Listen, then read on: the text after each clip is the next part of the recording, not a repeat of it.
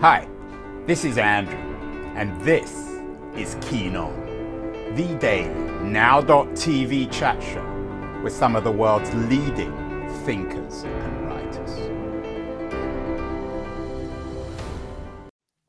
Hello, everybody. It is Monday, January the 15th, 2024, MLK Day in the United States. Just another Monday in the rest of the world. Almost 2 years ago, I had a distinguished British-based American political scientist on the show talking about power. Brian Klaas teaches at UCL, University College in London, very distinguished political scientist, done all sorts of interesting things. He had a book out called Corruptible, Who Gets Power and How It Changes Us.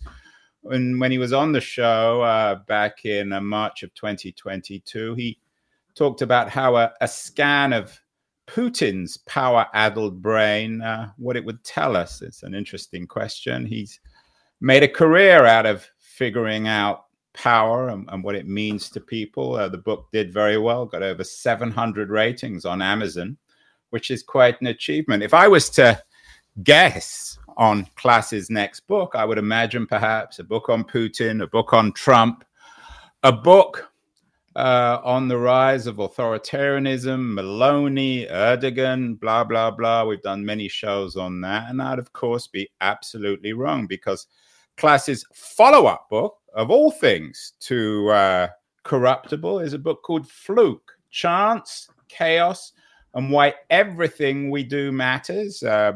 Brian Klaas is joining us from his home in Winchester, UK. The book's out next week. Brian, congratulations on the new book. Reversing the book, or perhaps as a way of introducing the book, what was the chance of you writing a book on Chance as a follow-up to Corruptible? Yeah, it is a departure for me, but it's been a long time in the making, because I think that any time that you write about social change as a political scientist or any social researcher, an economist, whatever it is, you're sort of forced to cram the messiness of the world into a very neat and tidy model. And I've always been very uneasy with that and a lot of the assumptions we have about the way the world works. And so this book is a deep dive into that complexity and arguing that actually the world isn't so neat and tidy. And so, even though I obviously stand by everything I wrote in Corruptible, I do think that there is an impulse among social researchers to clean up the messiness of our world. And that's what Fluke is trying to counteract. Let me revise the question, Brian. How much of a fluke is Fluke? I mean, if you can go from being a writer on power, on Putin and Trump, to writing about flukiness and chance and chaos, then how do we make sense of anything?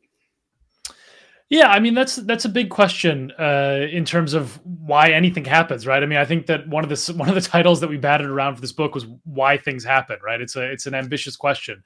I write in the first chapter about a fluke that it's very important to me, and that is approximately the origin story of this book, but in a roundabout way, which is a woman who decided to kill her 4 children in Wisconsin in 1905 after she had a mental breakdown, and then kill herself. And I put this in the first chapter of Fluke because this is my great-grandfather's first wife. And She snapped in this Wisconsin farmhouse in 1905. My great-grandfather comes home. His entire family is dead. And he later remarries my great-grandmother. And so when I was in my mid-20s, for the first time in my life, I was told this story. I had no idea about it.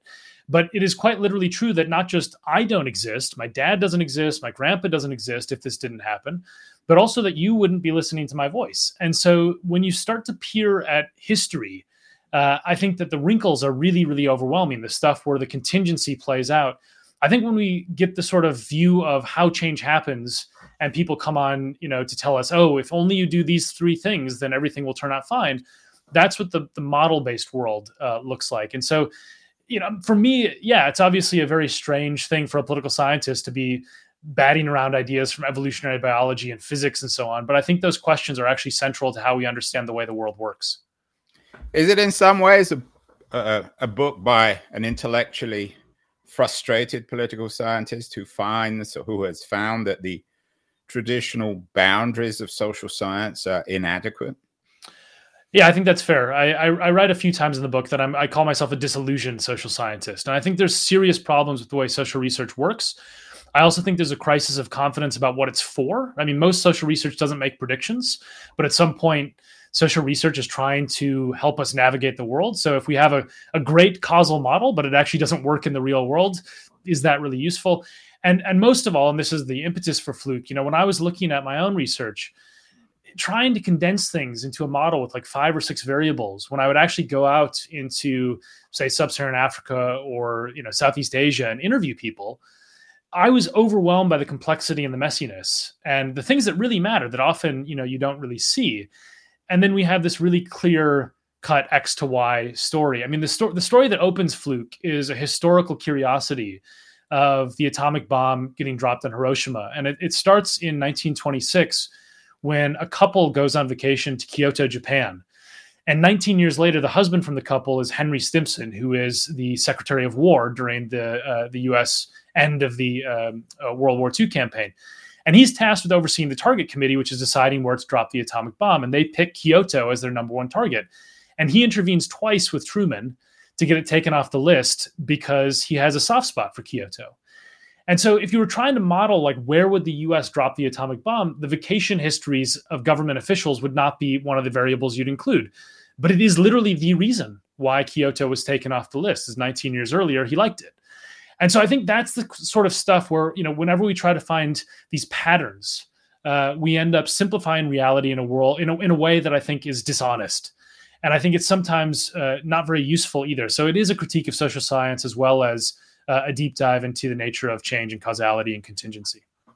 We are speaking to self-described disillusioned social scientist Brian Klaas, one of the leading political science experts on the nature of power.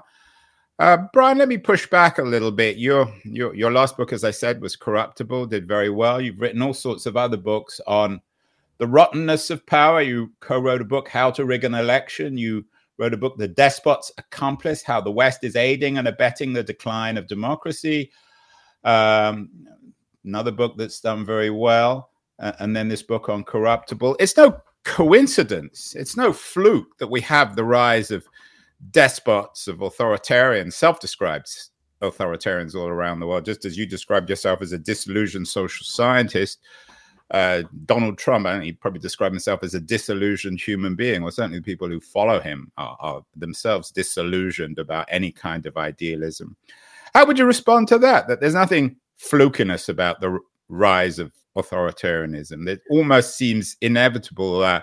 The Iowa caucuses are today, as I'm sure you know. It seems as if Trump's going to do incredibly well, astonishingly well for many of us. So how would you respond to that critique that I take your point on Stimson. Okay, so he visited Kyoto in the 20s and he decided it was a beautiful place, so he wasn't willing to drop a bomb on it, and he dropped it on Hiroshima instead. I take that point. But in these broader shifts, haphazard events are much less relevant. I disagree with that. I mean, I think the world does teeter between order and disorder. I'm not on the point of view that it's all contingency, it's all randomness, it's all chance, right? I don't believe that. There is order in the world as well. But, let's take Trump. So there is a significant reason to believe, and some of the insiders around Trump talk about this, that the reason he decided to run for president was that Obama roasted him at the White House Correspondents' Dinner in 2011. And this was something where he was humiliated publicly. And you think, okay, let's imagine that's true. I mean, it may be an apocryphal story. There's speculation here, but let's just imagine it's true. So Trump doesn't run for president in 2016. Is the world going to be different? Absolutely. Is the rise of authoritarianism going to unfold in a totally different way? Yes. I mean, nobody would think that if Hillary Clinton had won in 2016 that we'd be in the same world today, right? And yet a lot of political science around the presidency talks about institutions, not individuals. And I think the other thing is when you think about the 2016 election, I mean, 70,000 votes shift in 3 states. Hillary Clinton is president. I mean, the decision to reopen the FBI investigation days before the election may have played a role in that. So I think there's lots of contingencies where, the Iowa caucus tonight, the sub-zero temperatures could affect the turnout. Now, it's probably not going to sway the election, but the margin that Trump runs up could be something that's important for later primaries and caucuses. So I think this idea that there's this sort of trends that we are powerless to affect is incorrect. And one of the things that I like to talk about in Fluke and in the sort of nature of causality more generally is we have like a difference in how we think about contingency in the past versus in the present, right? Like we have this idea that like in the present, it's all trends and order and everything. And there's all these hypotheticals that talk about like time travel, going back in time, don't talk to anybody, don't squish the wrong bug because you'll delete yourself from history or change the future. But like causality works the same way in the past as it does in the present, right? So whatever we do in the present is affecting which future exists. Now, some of the things are going to have massive consequences, and some of them will have minor consequences in the short run. But, we can't foresee what the actual long-term changes will be. So my great-grandfather's first wife did not know that she was going to produce a podcast conversation in 2024 when she murdered her kids, right? But she did. And so, I think this is some of the stuff where the way that we try to grapple with a sort of unbelievably interconnected reality in which small changes can have big effects is we just pretend they don't exist. And I think that's also true in politics, particularly because powerful people have a much greater role in swaying the world, and their personalities can affect change very, very dramatically. So you're a disillusioned social scientist. Why not write a book on Pascal or someone else historic who grappled with these issues? Because these are not new issues about how things happen, why things happen. Well, I think there's some stuff that is new. I have a chapter that is not going to make me any friends in the social science conferences I go to called The Emperor's New Equations. And it's about the flaws in the ways that we quantitatively grapple with change. And I think some of that is very new. I mean, I take your point completely. These are not new questions about causality. I mean, people like Hume and Pascal and all sorts of people like that. I mean, going back to the ancients, we're thinking about these questions. The way that we answer those questions has changed. And I think that, we run a world on models. And the problem to me with that, and this is where it actually goes from an abstract conversation to a practical one, is that when you believe that you have certainty about the world because your model is showing you that if you just tweak these 4 or 5 variables, you can tame chance and chaos and basically make sure the world functions the way you think it does, well, then you're going to optimize to the absolute limit. And so in the book, I talk a little bit about the mentality that's been produced by this and something from physics that I borrow called the sand pile model, where basically we're optimizing to such a limit that small changes can have much bigger effects than they ever have before. So, the Suez Canal boat is a great example here. One boat gets hit by a gust of wind, twists sideways, gets lodged in the canal, $54 billion of economic damage, about 0.4% of global GDP from one boat, right? That's never been possible in human history before. And I think part of that is because the interconnection has obviously increased, but so too has this false belief that we can tame the world. And I think that is a byproduct of endlessly modeling with flawed systems that try to reduce these sort of flukes and write them out of models of change. Who made the argument about the size of Cleopatra's nose determining most of history? I can't remember who it was, but it really reflects on your theme here. It does. So there's J.B. Bury is the historian that popularized this idea. And I think it is real. I mean, in the book, I have one genuine Cleopatra's nose moment that I talk about, which is probably the greatest scientific discovery of the 19th century almost didn't happen because of Charles Darwin's nose. The captain of the Beagle basically believed that the shape of one's nose could tell you about their personality. And he thought Darwin's was an ill omen. And he almost rescinded the offer for him to come on the ship. So, there's stuff like this where I think there are quite literal moments. There's also stuff where, the classic example that's often touted in the sort of Cleopatra's nose or the contingency moments, World War I is one of them. And the classic story of this is the way that the sort of fluky assassination happens in Sarajevo that launches World War I. I found another fluke before that, which is that the Archduke was almost assassinated several months before in England when he went on a hunting shoot at Welbeck Abbey. And the loader of the gun slipped in the snow and a bullet went right over his shoulder. And, you can imagine this would have been a different world. I can't say how would World War I still happen. Profoundly different. We had Alexander Heman, the Bosnian American novelist whose brilliant new book begins in Sarajevo with the flukiness, and that's the quintessential example, I think, to support your argument, because that was a remarkable fluke that Gavrilo Princip not so much wanted to assassinate the Archduke, but actually accomplished it. Brian, I wonder whether your disillusionment as a social scientist, I don't think you're alone. You're able to articulate it in a very compelling way. I wonder whether your critique of social science, of the models, as you say, which you think are inadequate, whether it's a reflection of a bigger crisis. It's not just of the university. We know there's obsession now in America with the decline of universities, with the healthcare system, with democracy, whether this is another piece in the collapsing house of cards. Yeah, so I like this question a lot, because I think one of the things that surprised me as I started to research Fluke, because I knew I would probably end up in science, but I also ended up in philosophy, right? And I think one of the things that is happening here is I think a lot of people in the modern world, with rapid change and so on, want to assert control. I think it's one of the things that's hardest for us to grapple with in the modern world, where our world is being upended all the time, right? There's not only massive upheavals and black swans. I mean, you've got the 9/11, the financial crisis, the Arab Spring, Brexit, Trump, et cetera, not to mention a pandemic. But also you have just technological change that is evolving so rapidly that few people can keep up with it. And, now children teach their parents how to live rather than the other way around with new technologies. And so, I think there is this general malaise in modern life that is a sort of craving to control what feels like something that's teetering out of control. And that's where models come in, right? They're sort of the human assertion of taming all of these fluky, chancy events. And I think it's a totally understandable impulse. I think it's also one that is somewhat misguided. I also think one of the things that's cool about the worldview that I espouse in Fluke, about this sort of ripple effects, the unforeseen consequences of small changes, is that actually individuals matter a hell of a lot more than we think we do. And I think that's another part of modern life that feels very unfulfilling to people, is they feel interchangeable, right? AI is going to accelerate this even more, but it makes people feel like they don't matter. And I think one of the things that is true scientifically is that every single action we do actually matters. I mean, we don't know the degree to which it will matter on short timescales, but I do think that we are reshaping the world constantly. And I think that's something that models basically just pretend is not true.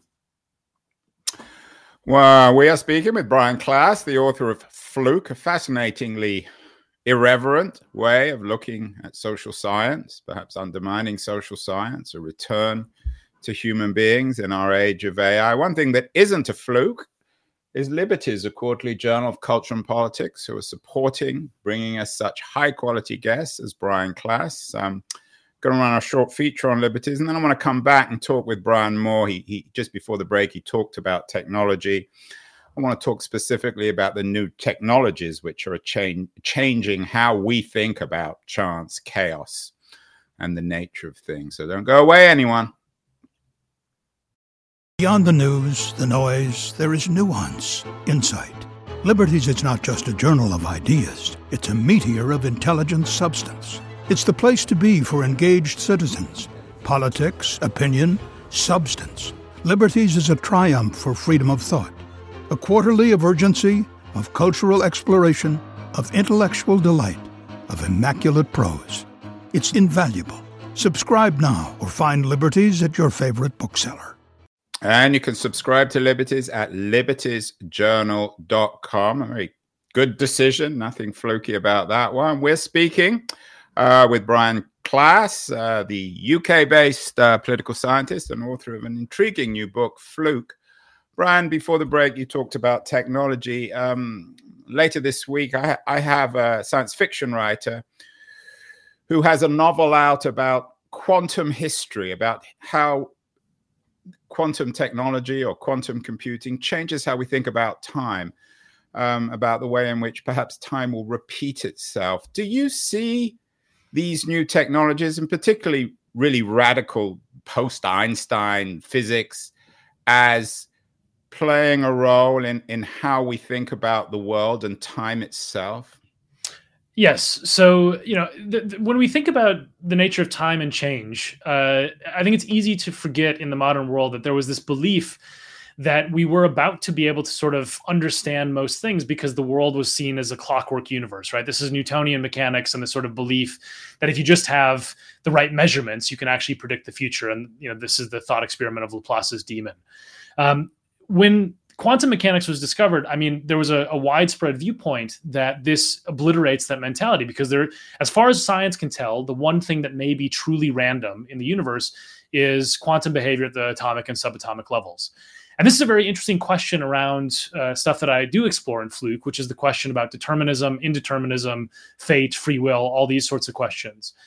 I don't think we have the answers. I mean, there's very highly verified experimental evidence that quantum mechanics is correct, or that at least that it can predict outcomes with extremely high levels of accuracy.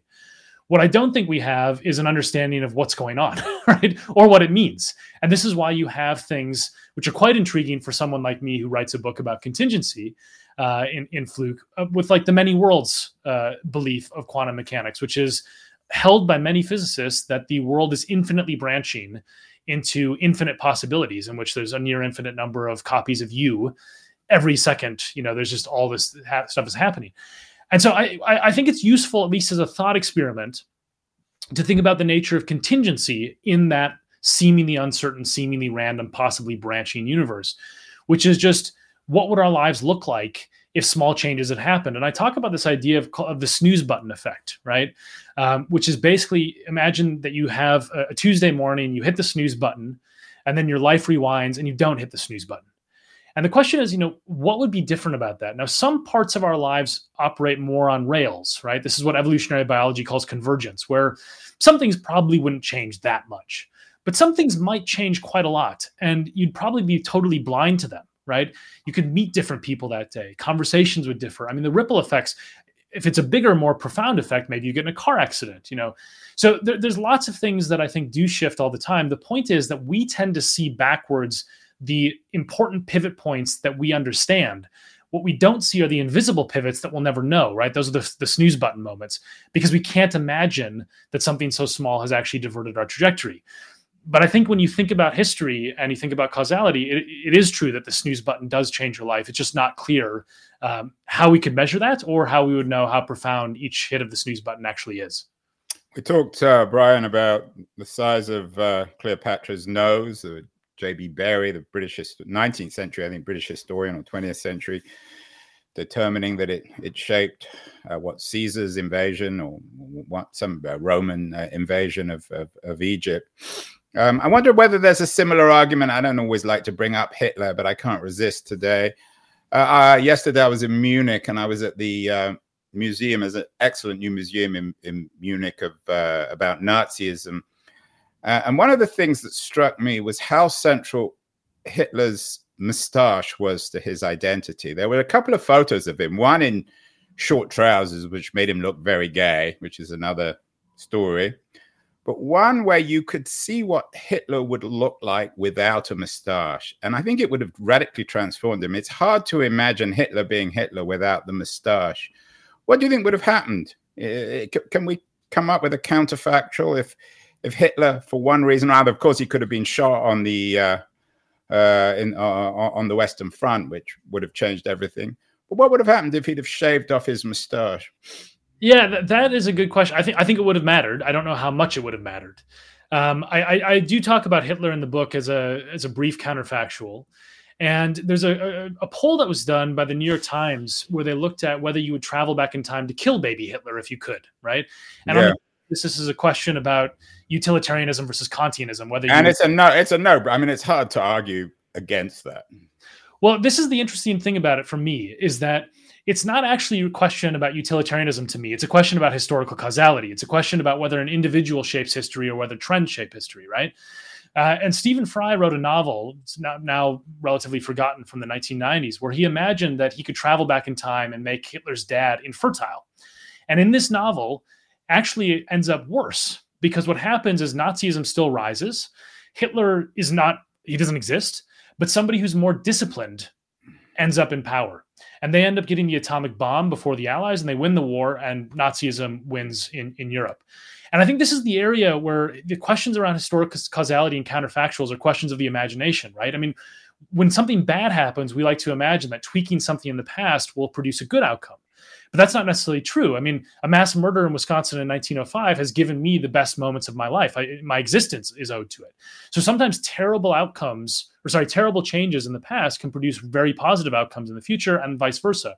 And that's the complexity of the way the world works. Yeah, and it's a good argument actually about Hitler, because if he wasn't so obsessed with the Jews, they would have been able to leverage, so to speak, Jewish scientists, and not Jewish science, but Jewish scientists, and they would have actually successfully built the bomb.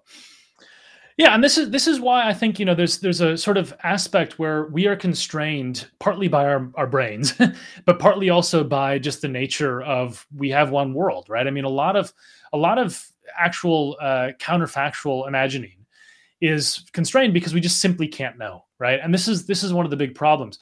I think the way we respond to that is by ignoring those questions. And I think that's a huge mistake. I think there's a lot of stuff that we can learn from thinking counterfactually about the way the world works, and also trying to imagine that sometimes very, very small changes have profound effects. There's a magnitude bias in the way that we understand the world, where when big things happen, we want a big outcome to explain it. And it causes us to make mistakes because we just write out randomness. And there's a lot of psychology studies that show this, that we have basically an intellectual allergy to explaining negative news through randomness. Positive news we can accept. So if you win the lottery, people are more willing to say, okay, I got lucky. But when bad things happen, humans are totally averse to any explanation that says a small change, a random change, etc. And so I think we have a significant cognitive bias that basically causes us to write these things out of history and out of our understanding of the modern world. You described yourself, Brian, as a disillusioned social scientist. Most disillusioned social scientists, I mean, historically have turned not so much to alternative social science, but to religion. You live in Winchester, great cathedral town in England. Some people might be listening or watching this and thinking this guy should spend more time in church, or this guy spent too much time in church. How does religion fit or not fit into your argument in Fluke? Yeah, so I'm personally not religious. I don't believe in God, but I think that this is something where there is this sort of incredible mystery about the nature of change. I mean, my view is that I don't have a cosmic purpose to my life. I mean, one of the things that writing this book forced me to grapple with some pretty big questions, and one of those is like, do I have a purpose in my life? Do I have a cosmic purpose, rather, right? I think the answer is no. I mean, there's stuff that I talk about in evolutionary biology where little things have, affected the trajectory of humanity existing. I mean, one of my favorite ones is a shrew-like creature got infected with a single retrovirus 100 million years ago, and that gave rise to live births because it was the origin story of the evolution of placenta. So if that hadn't happened, it's unlikely that humans would exist, right? And when I think about that, some people look at that evidence, if they accept it, and they'll say, oh, well, this is proof of God. Now, to me, it seems odd that the way that God would work was by infecting a shrew-like creature, 100 million years ago to make mammals. But, whatever. I mean, people have different views, and that's one of the things that's beautiful about 8 billion conscious beings trying to make sense of these things. I think I'm basically an accident. I think that I'm an accident on many levels. I'm an accident from my great-grandfather's first wife. I'm an accident from evolution. That doesn't bother me that much, because I think that there's something really amazing about being able to sort of interact with other people and shape the future and still derive meaning. These are life. Questions about your accidental nature. All the stuff you're addressing, Brian, is something that an entire corpus, a canon, has addressed for the last 2,000 or 3,000 years. Sure. Yeah, but I think that new scientific evidence is causing us to think about these things differently. Right. I mean, the ancients were asking questions about what the meaning of life is, what's a good life, et cetera. They didn't know about all these things. They didn't know that dinosaurs existed. And yet, if the asteroid had been a second later, then the dinosaurs would not have been wiped out. Mammals would not have risen. So, if Heraclitus came back now, his famous original founder, or the founder of the idea of history, if he came back now, how would he think differently? Why is he? What difference would all these scientific accomplishments over the last 3,000 years, how would they change Heraclitus's view of the arbitrariness of things? Well, I'm very glad you invoked that. I have a chapter called Heraclitus Rules in the book, and I think he's one of the best thinkers about this topic in history. So I don't think he would. You might remind everyone, Brian, of Heraclitus's theory of history, or lack of theory of history. So he basically says that, you cannot step twice in the same river. The most famous quote is, "You cannot step twice in the same river, for you are not the same man, and the river is changed." I forget the exact quote, but it's the river. You change the river, and the river changes the man, and so on. And it's this idea that, anytime you do anything in history, you're affecting the outcome of events. So there's not some disembodied aspect of history that all of us can just sort of look at. We're actually part of it, right? And he has this ideas around randomness and uncertainty and questions around change. And I think he's a very astute early thinker on these topics. I think what's happened is we've forgotten some of these lessons, right? I mean, I think when you look at the way the world operates, there's not a whole lot of uncertainty pushed back at you. I mean, I have a brief section in Fluke where I talk about, just from a personal level, I occasionally go on TV to talk about, what's happening in the world, the news, American politics, whatever it is. And the one thing you cannot say is, I don't know why this happened, or maybe this was just some sort of random accident. You always have to have an explanation, right?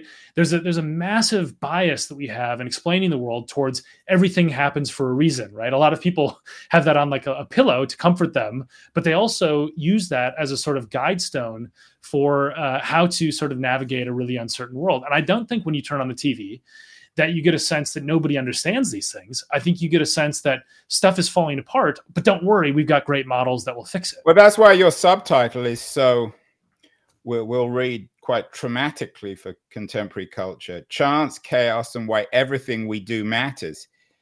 If the world is dominated by chance and chaos, then we can't know what matters. It goes back to Weber's argument in The Protestant Ethic that capitalism was caused by the radical uncertainty of things, that people wanted lots of money because they had no idea of whether or not they were going to go to heaven. Is there a Calvinist quality to this argument?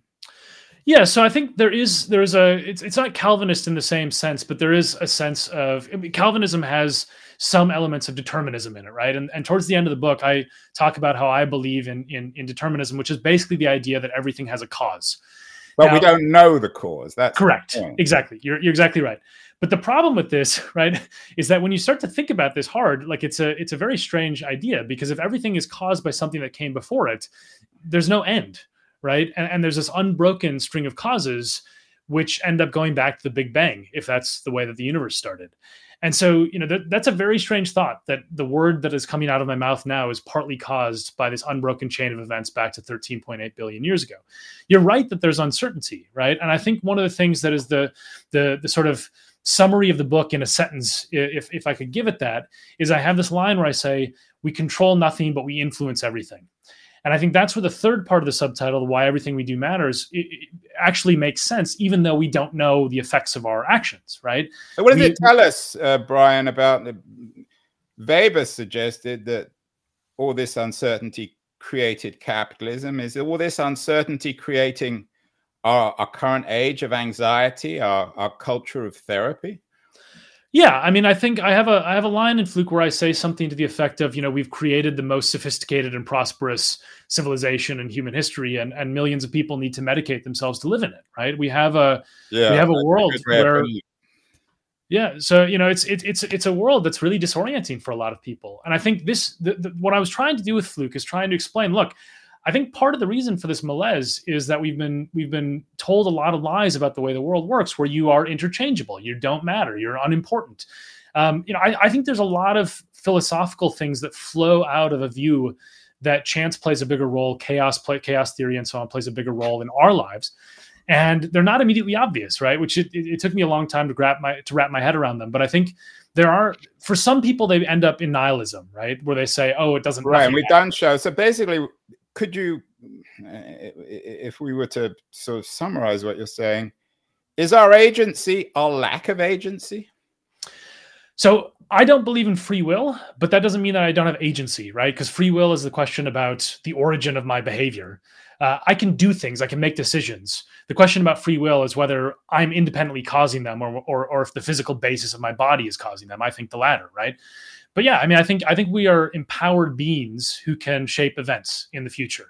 I think there's questions about the origin of our behavior, which I talk about in the book, but I think there's no question that we have agency as individuals to we shape. just can't share. So in a sense, you're returning to sort of an absurdism, maybe going back to the Stoics or a kind of surrealism where everything is uncertain. We have no idea of everything is chance and chaos, but it doesn't seem as if we're affecting things. It makes us increasingly lonely. I wonder whether you feel lonely. Your work has been compared, this new book's being compared to Malcolm Gladwell, which I always think is a bit of a kiss of death when it comes to new books.